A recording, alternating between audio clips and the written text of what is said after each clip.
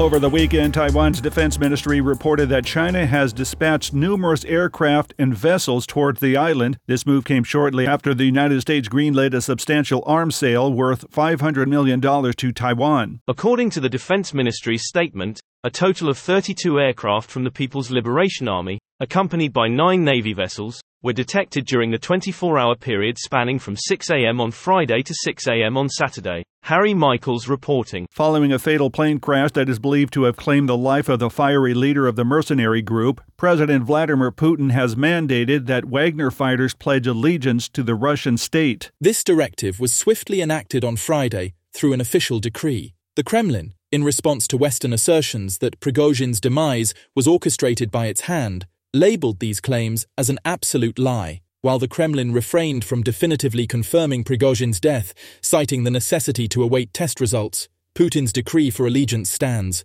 Benjamin Wright reporting. Tragedy struck during the open ceremonies of the Indian Ocean Island Games in Madagascar, leaving at least a dozen individuals dead and dozens more injured. The catastrophic event unfolded as a multitude of attendees surged towards the primary entrance of the Kianja Beria Mahamasina Stadium in the capital city of Antananarivo on a Friday evening. Initial estimates indicate that a total of 12 people lost their lives, with around 80 individuals sustaining injuries as the stampede transpired. Libby St. James reporting. In the early hours of Saturday morning, NASA's Crew 7 mission embarked on its journey to the International Space Station from Florida's Kennedy Space Center as planned. With all systems functioning optimally, the SpaceX Falcon 9 rocket took off at 3:27 a.m., illuminating the central Florida sky. On board were 4 astronauts, en route to their mission at the International Space Station. The Crew Dragon capsule, named Endurance and previously utilized twice, constituted the spacecraft that the Falcon 9 rocket propelled into space.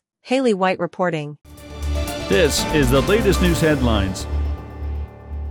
Tragedy struck on Friday when a toddler lost her life inside a sweltering car after her mother mistakenly left her in the vehicle parked outside a South Carolina high school, as confirmed by the county coroner. The mother, an employee at Bishop England High School in Charleston, had parked her sport utility vehicle in front of the private institution that morning. Approximately 8 hours later, a passerby discovered the child still in her car seat and promptly dialed 911, according to the coroner's report. Anna Keller reporting. A chaotic scene unfolded during a Friday night high school football game in Oklahoma, resulting in 4 individuals being shot, while a law enforcement officer also discharged their weapon, as stated by authorities. Responding to reports of the incident around 10:30 p.m. at a match between Choctaw High School and Del City High School in Choctaw, Choctaw Police Chief Kelly Marshall reported that the victims were expeditiously transported to a hospital due to their gunshot wounds. Kevin Sanders reporting. A family spokesperson revealed on Friday that the likely cause of 18-year-old Bronny James's unexpected cardiac arrest last Friday was a congenital heart defect. Bronny James, the son of famed basketball player LeBron James,